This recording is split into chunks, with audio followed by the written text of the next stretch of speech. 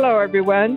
This is Sherry Rice, and welcome to Access to Healthcare's weekly podcast, where we bring you local guests on a variety of topics of interest to you and your family. Today, we have a very unique and fabulous topic, health disparities and inequities. I really wanted to bring this to the forefront.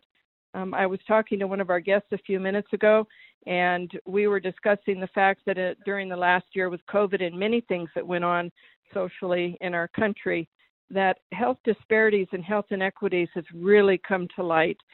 So please join me today with my guest, Dr. Jeffrey Murkowski. He is the director of Silver Summit Health Plan, and Dr. Bio Curry-Winchell. She is family medicine with St. Mary's Health Network. Welcome to you both. I'm looking forward to this conversation. Thank you for having us. Yeah, this is, we'll bite this off just a little bit at a time.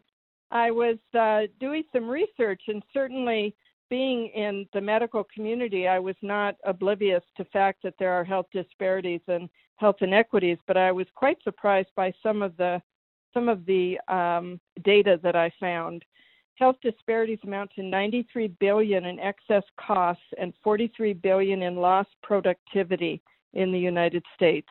The U.S. has among the largest income-based health disparities in the world.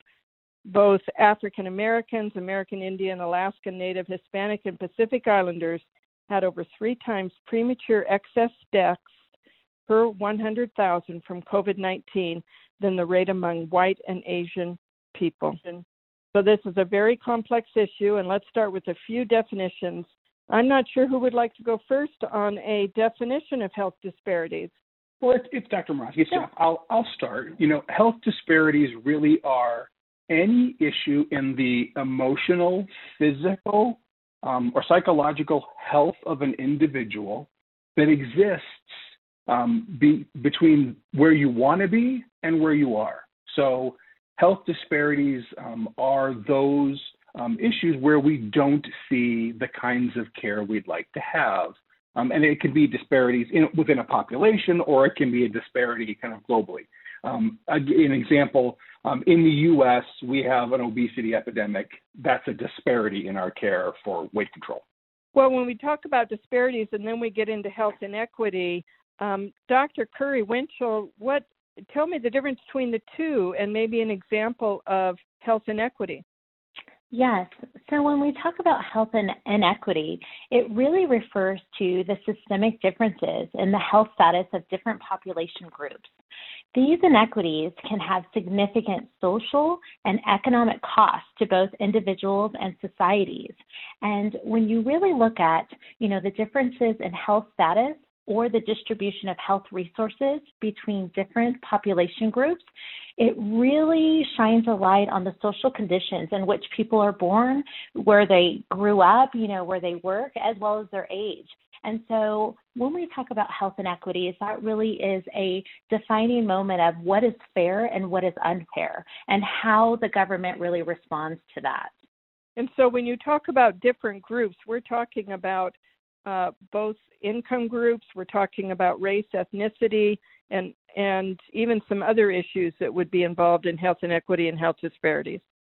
Yes, we are. And, a real example is exactly what we've faced recently within the pandemic. We know that there were inequities as well as disparities that really disproportionately affected, underserved communities as well as the BIPOC community. Well, Dr. Murkowski, I know that as the director of Silver Summit Health Plan, a lot of your patients are on Medicaid, so a lot of your patients also have the issue of the disparity of income, don't they? That's very true. Folks that are on Medicaid many times are income challenged, so that they have the economic disparity of that. Within not just our Medicaid, but an example within our Medicare Advantage plan, we have individuals that live in rural areas and highly rural areas, and they face inequities in their ruralness. And there are inequities in the ability to have transportation for many of our members on Medicaid, and so that creates disparities in their care and in the ability to get to care. So there are many, many factors that play into that. 14% of in my Medicaid plans population are homeless, and so not having a home creates disparities and inequities in care. Well, Dr. Murawski, when we talk about, say, the last year, I mean, it really is what's been on all of our minds, the COVID pandemic, and what has happened for access to care for many of the population that are low income, and as you mentioned, the rural population, but also the population of African Americans and Hispanics. Yeah, and unfortunately, COVID-19, affected our whole community. And while we didn't see different rates of death specifically between African Americans, Hispanics, and Caucasians in Nevada, what we did see was something very striking. The number of years of life lost for our African American, Hispanic community members was much, much, much higher than it was for our Caucasians. So it affected younger people, so it affected whole families, which have kind of ripple effects on it. And that inequity alone is something that makes us think about all the chronic diseases we deal with moving forward as we get past the pandemic. Well, let's talk about how that inequity starts. It didn't just start with COVID. So that inequity starts with children, doesn't it? That their ability to be able to access their care, and then they move up into adulthood. And so why do you think that people of color had a more difficult time when they were diagnosed with COVID? Whichever one would like to answer that. I will take that. Go ahead. Oh. Okay, Sherry, what it really comes down to, we know even before the pandemic, there were disparities and inequities before the pandemic and even after. And when you really take light into all of the barriers that occurred, that provided the inability to even access care. And then when patients, within the African American or Latinx community went forward and actually received care, often it was delayed. And that's when you really had those complications of COVID-19 set in. And so all of those factors really cause, that trickle-down effect where we are seeing, a higher rate of complications and death within the minority population. Well, let's talk for just a minute, if you don't mind, Dr. Curry-Winchell, about the medical community. These inequities have been here for a very long time. Is it something that is discussed in medical school? Is it discussed in internships and residency? Is it something that the medical community, I'm sure they're aware of, but how are they dealing with this? So the medical community, recently, over I would say about the past 10 years, has really invested in increasing knowledge within this space. Now, even though when I say that, there has been an increase, there is still more work to be done. And that is when you really need to take a look at the individual institutions and medical schools and nursing schools and so forth, and make sure that health literacy component is there. It's so important as physicians. We need to be culturally and linguistically competent so we can serve our community. And that work is still ongoing, and we have more work to be done. And because that will help us overall, really combat these types of things that happen, such as a pandemic. We need to invest in improving health literacy. Well, Dr. Murawski, I think as a health plan. Yeah, it's important to us as a health plan. We want to make sure that all of our health plan staff are culturally and linguistically competent, so that as any kind of touch point from the healthcare system to individuals kind of helps meet them where they are, provide the care and the goals that they want to get to. And that's one of the ways you eliminate these disparities and inequities. Well, and part of it is Absolutely. Real education, because somebody who was raised middle or upper middle class, who was a Caucasian person and had access to health care and had access to be able to get health care quickly, they would not have the education or the understanding to really understand that is not the way it is across the board. So isn't education incredibly important? Education is important. Just as an example, in my training, I spent a great deal of it at a county hospital in Chicago, where I learned and experienced through talking with the patients who taught me as much as I learned from them, how they experienced the healthcare system. And I think what we have to do in our medical education systems is, and both you and Aaron, that you're doing this, is work to reinforce that understanding of being culturally competent, understanding that person and where they live, and linguistically competent, speaking in a way that makes sense to that individual. That may be referring to a disease slightly differently, that may be having a conversation within a different experience, but it also means understanding some of those inequities. So, while individuals who are economically disadvantaged are struggling with public transportation, we put that on a pandemic where public transportation becomes a least safe way to travel. Now we're asking them to take more risk just to do the things they normally had to do. And that's going to create stress, which is not good for health, which creates health inequities, which we then have to work to alleviate.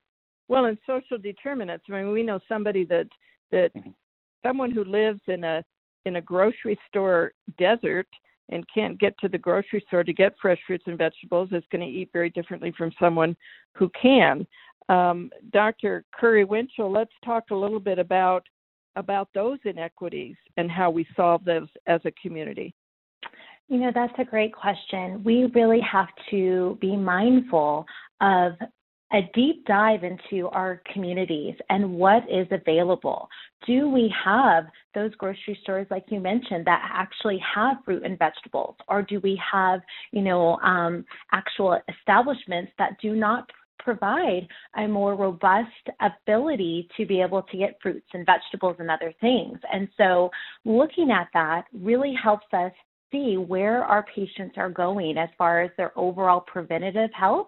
If you have a patient that is a diabetic, but unfortunately, in their community, they don't have access to protein and, healthy carbohydrates, that really affects their ability to implement all of the things that you are trying to share with them as a provider. It's hard for them to achieve that. Well, some people literally would question whether everyone has a right to health care, and do they all have the right to equal health care?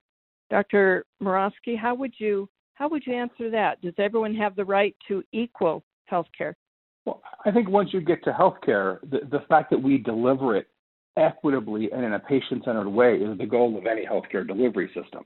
I think the key is that, whatever care you get, you're going to be able to get that care regardless of how you present and regardless of the color of your skin or your socioeconomic background.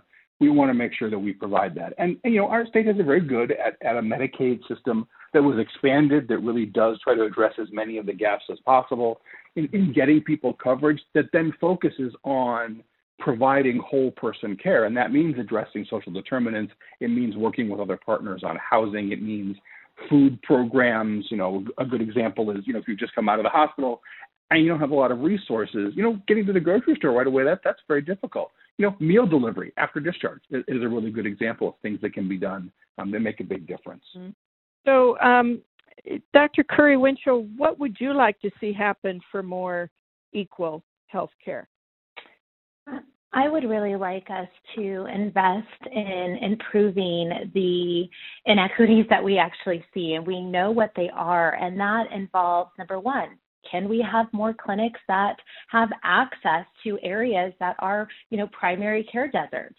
That would be a huge help in that space. And then really dissecting, how can we get those patients to that location, that primary care clinic, and providing transportation, as well as thinking, if I prescribe a medication, can my patient afford that? Are they going to have to make a decision between buying groceries or purchasing their medication? So I think taking a step back and really looking at, the disparities that we have and going step by step and making a change, in those areas will really be helpful for us overall.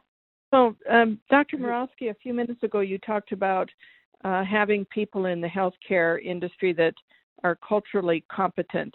Let's break that down just a little bit for people, because that word is used a lot. I understand being able to speak somebody's language, But let's talk about what cultural competency is. What would you define that as? I think you're very right there. Cultural competency is a complex idea, and it encompasses a number of things. Dr. Curry-Winchell-Bayl mentioned something very important. A part of that is linguistic competency, which you mentioned, can I speak your language? But also, can I speak your language in a way that's relatable and understandable? We all know how hard it is to translate medical into our primary language, in my case, that's English. Now we have to translate medical into English and into someone else's language, and in the vernacular they may choose to use. So cultural competency includes that. Linguistic competency. Can we use the words the right way in the right place? And there's generational components of that. There's rural versus urban. There's local terminology you want to use. You have to train people. You have to actually make it a point to do that. Then we get into the cultural competency of, can you think about the things that you didn't think about within that culture? And a lot of those are the health inequities, the disparities you're talking about. Do you ask a question, while I might ask someone, do you smoke? I should also ask someone, do you have a car? How do you get around? What's your mode of transport? Who else lives with you? What's your social support network? To be culturally competent, you need to understand all of those things that make up the culture around a patient and what's more or less important to that person's individual views and their cultural knowledge of where that goes. There's, very specific things and beliefs that can be within someone's culture that you have to learn to understand and recognize and ask about to be able to deliver care that people will want to adhere to. A treatment plan is something that a physician or a nurse practitioner, PAs, all of our medical family, will work out with a patient, and they need to share in that medical decision making. And if you don't deliver it in a way that's linguistically and culturally appropriate, you don't really get full connection. And that's easy when it's someone that looks like you. It's a little harder, and you have to work at it to do it when it's not someone that looks like you. Well, I think that was an excellent definition. I'd like to ask you, Dr. Curry-Winchell, about is this being taught adequately to new physicians or to people coming out of medical school? And is it being taught also with a conversation about our own internal biases? So, there's more work to be done. I think here within Nevada, UNR and UNLV are doing a great job, but there's still more work to be done. And I think it starts with the layers of your medical school class. How diverse are your classes? Because that provides the opportunity to exchange different cultures and different ways people really digest information. And that provides kind of a playbook or a curriculum for that young physician or medical student starting their career into medicine, and the ability to hopefully, deliver that to their patients. And so key is health literacy as within the universities, within nursing schools and PA schools. We still have more work to be done. I'm proud of UNR and UNLV. They are working very diligently to make sure that the students are prepared, but I think we just have to continue to push that importance. You bring up something very important, which is this unconscious bias. I think that's critical because the first step in training is really making that unconscious bias conscious. Mm-hmm. And I know that the medical schools in both UNR and UNLV and the residency programs that do further training throughout our state and within our country are really working, as My Health Plan, among many others, in helping bring that to the forefront. Hey, I need you to understand your unconscious bias and make it conscious.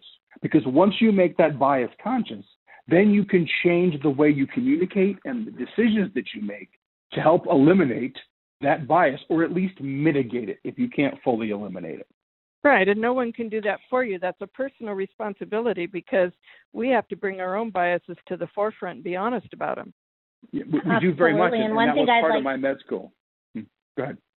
And one thing I'd love to mention, I know within UNR, they have a diversity inclusion, actual subject that they do lessons on implicit bias and microaggressions and racial kind of awareness. And to Dr. Jeff's point, that really helps you break down those barriers that you may not even know that you had, which helps overall provide better care. Yeah, we at Access Healthcare have been taking care of the low-income population probably 50% Hispanic, and a part of that was the undocumented for over 16 years. We're very aware of the biases to get equal health care for a lot of the populations. But the first step is for us to all look at our own biases and how we treat different populations, or what we think of different populations. It's very important that early on in your medical education, you start to learn those things, and you learn how to address them and how to try to bring your biases forward so that you know you have them and that you can work past them. I was very lucky in my career in that I got to train at a VA hospital early on in my career, and got experience with a gentleman who, typical, who was homeless. I brought all my biases of, he's just a mess. And I come to realize this is a Congressional Medal of Honor winner, who done just amazingly heroic things in the Second World War. And it kind of all my biases came crashing down on my head as I realized what I walked into the room with. And from that moment on, I've really made it a point, and I try to teach others to make it a point, to kind of leave those things at the door, understand what you have, and get rid of them, or to at least recognize them. Okay, am I applying a stereotype? Am I applying a prejudgment to this individual? Am I walking in the room making eye contact? If I walk into the room and my head's down because I'm thinking about something else and I'm not there, if you experience microaggressions all day, that's just another one. I got to not do that. So we want to train people to do it, to really eliminate these disparities in healthcare, because it's these small things that are going to become additive with some systemic changes in how our system works that will allow us to really kind of start to level the field and drive these disparities out. We know in Nevada they exist. We've measured them in diabetes. We've measured them in hypertension. We've measured them in obesity rates. We've measured them in many other chronic conditions, and we know they exist. So we need to work to eliminate them. Well, Dr. Curry, Winchell, let's talk a little bit about what's occurred in this last year in the sense of the momentum. It seems like there's words on our lips that we haven't had for a very long time. Institutional racism, Black Lives Matter. We talk about social determinants. Now we're talking about inequities, disparities. How do we keep the momentum going? What would you like to see into 2022 that we can keep this in people's consciousness, but also make changes? It's a huge elephant to bite off one bite at a time. Where would you bite? It is a huge one. I think the best way we can actually have sustainability and meaningful work moving forward in this space is not to just be reactionary, because we know when you are, it's very short. It's a very quick kind of response, and there really isn't any substance behind it. So my first bite would be to investigate what happened, why it happened, and make changes. And they don't have to be fast. And I think that's the biggest thing people often think when you think of disparity and racial injustice and racism within public health system. People often react and they make these big changes, but they're lacking that foundation that needs to occur to have sustainability as well as for it to be meaningful. So that would be my first bite, to really take a wholehearted approach of change. And what about you, Dr. Murawski? I think first it's the recognition that we have an issue and that we have to keep talking about that issue, both as a profession and as a society, that we just have to accept that these things exist and that we don't wish them to continue. And then it's really that long haul view. It took us a very long time to build a healthcare system that was creating disparities. And every system is perfectly designed to get the results it gets. And so our system is designed to get these results. Then we need to change the system. How do we change the system so it recognizes these things? How do we change the system so it understands that social determinants of health matter? How do we integrate our social services supports with our healthcare delivery? Since we're learning more and more they're so connected that you can't separate housing from health. You can't separate employment from health. Right. That we need to start kind of making those connections, and by doing that, we'll move everything forward. And I wanted to add one more thing to what Dr. Jeff. Mm-hmm. Oh, I'm so sorry. to what Dr. ahead. Jeff mentioned, that shared language. How are we going to really make this last? By teaching others what does social determinants of health. That's why I'm so glad we are doing this, because I'm sure there's so many people listening here who had no idea, what does that mean? What does inequity mean? And so providing those definitions allows someone to really participate and make a change. So when you have this shared language, there's the ability to really make change occur. Well, and we know that there are inequities. We know that many times people don't get the health care that they need, and many times it's partially because they don't have the money or they don't speak up, and it's a cultural issue for them. What do you see, Dr. Murawski, is the obligation of a Medicaid provider to impact these health disparities? Our biggest point as a Medicaid provider is to, one, make sure that we're providing the most equitable care we can to every member of Medicaid, and to advocate so that the Medicaid system can take care of all of those who need it. The goal of Medicaid is a safety net. That's what it's there for. And so to continue to advocate for that safety net to be as broad as we can. But we have a special responsibility to really address, and as Dr. Curry said, really push forward this knowledge around social determinants of health. Because in a Medicaid population, these things, lack of transportation, having to live multi-generational in a single house that impacts your care, having to do and worry about employment. We have some great advantages in the Medicaid program in that you don't have to choose meds over meals because medications are free on Medicaid. And so, we made a good choice as a society to provide that option for people. But not every member knows that. And so it's our job to educate them that, hey, you're never going to have to do that. When you go to the pharmacy, we're not going to ask you for money. We want you to just take your meds. So it's those things that's our responsibility to do, and to continue to advocate and to educate all the providers who take Medicaid around what health inequity is, around what microaggressions are, and around what unconscious bias is. So we do training for our providers who participate in our network around what these things are. We work to get them cultural competency knowledge to help be a better doctor, and that's our biggest job. You brought up a great word, advocate. Dr. Curry-Winchell, let's talk about that a little bit. You've been a primary care physician here in our community for quite a while. How do you advocate for your patients? I really take in the information that I'm hearing from them, the concerns that they have, and I try in any way that I can to, whether it's a phone call, so they can see a specialist, or if it's a transportation issue, do I need to call, their payer to see if I can find a way that we can make that happen so they can get to, their appointment, as well as utilizing media to continue to push the importance and the concerns that my patients have. And within COVID, within the pandemic, I saw that there was a need for us to utilize faith leaders, because often there are patients who really trust their priest or their pastor. And I felt like if we could provide this information on how people can protect themselves as well as access testing and vaccinations, we would, within our community, really make strides in fighting the pandemic. And it was amazing. And we saw that the pastors having this information to provide to their congregation, and then webinars to provide that health literacy, and then a vaccine clinic shortly after. That cadence was so meaningful and helpful for our community.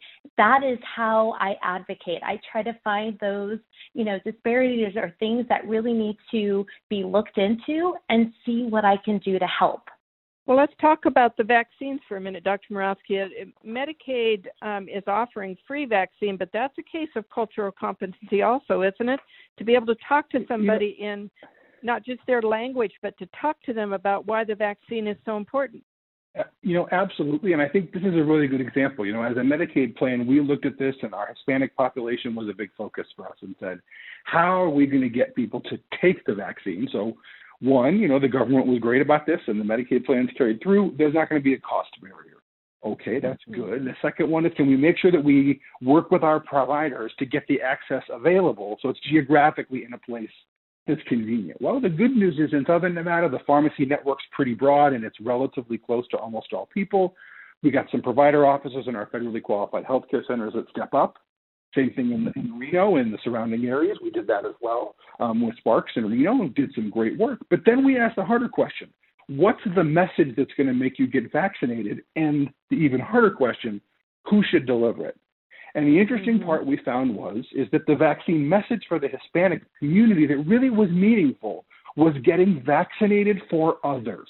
Not you should get vaccinated to protect yourself, but that I got vaccinated to protect my family, and it needed to come from someone who was meaningfully connected to the Hispanic community. We were so lucky in that the NFL Hall of Fame has a program that we've been part of for helping kids and doing some other work that an NFL player, Anthony Munoz, Hispanic guy from Cincinnati, came out to Las Vegas and spent the day with us talking to the community and doing PSAs and doing message delivery on why it was so important to get vaccinated.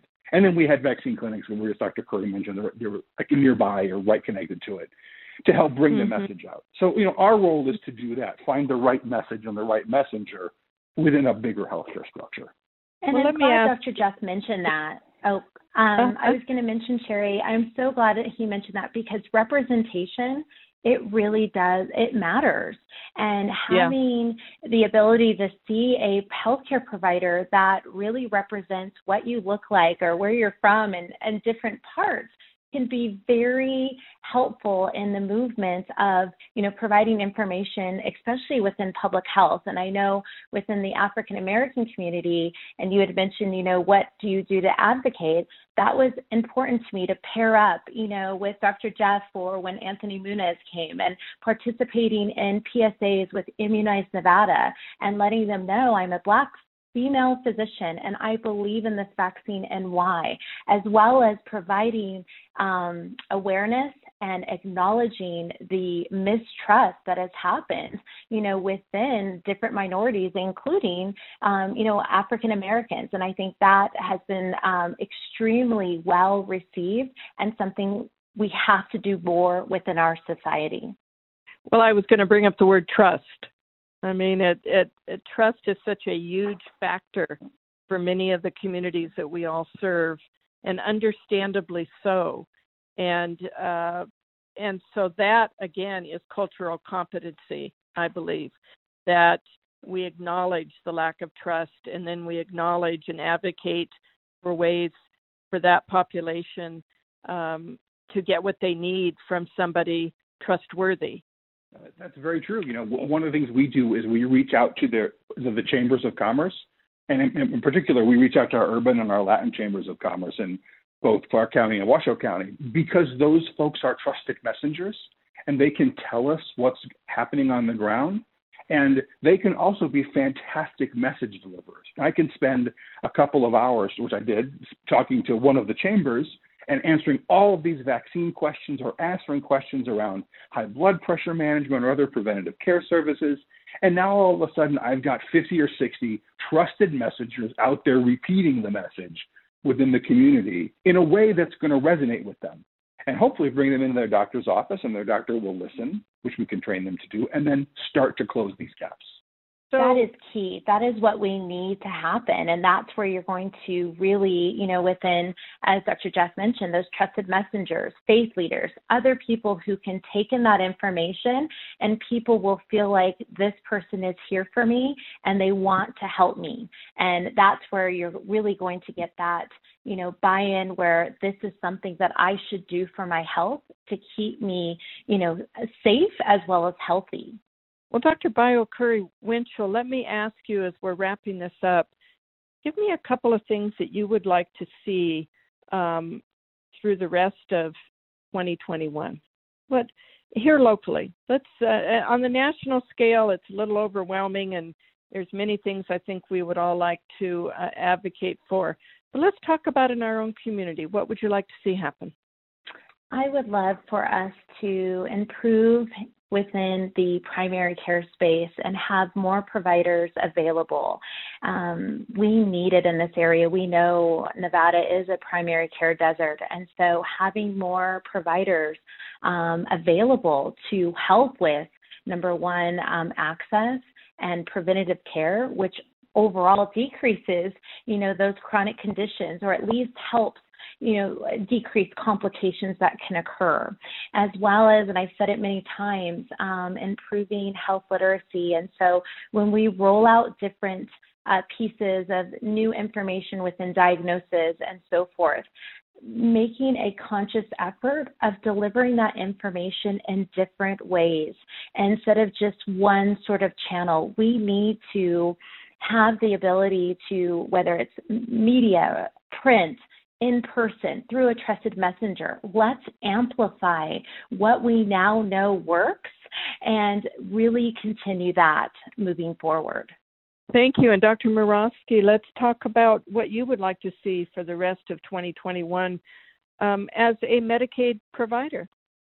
I think as a Medicaid provider, I'd like to see us continue this conversation as a central and ongoing part of what we do to serve the people of Nevada. That we need to work with the state, work with the counties and the health organizations, our federally qualified health centers. Our role is going to be to keep this conversation open, to keep talking about unconscious bias training, cultural competency support, health literacy education for our providers and for our patients to help bridge those gaps. That we have to spend the rest of this year hardwiring this in. So this is just part of our ongoing conversation in 2022, and we can continue to work on those long-term solutions, out in the future. I agree. We've started the conversation, so let's continue it. I'd love to check back in with both of you towards the end of the year and see where you think we've come in 2021. Would that be all right with you? Absolutely. Yes, I would love that. Yes. Yeah, that would be very good. Well, we've been talking today about health inequities and health disparities. And I think we've had a very good start to a conversation about a very complex issue. My guests today have been Dr. Bayo Curry-Winchell. She's family medicine with St. Mary's Health Network, and Dr. Jeffrey Murawski. He is the director of Silver Summit Health Plan. I want to thank you both for not only being a guest, but for also having a very candid conversation with me. I appreciate the time you've taken to discuss this important topic.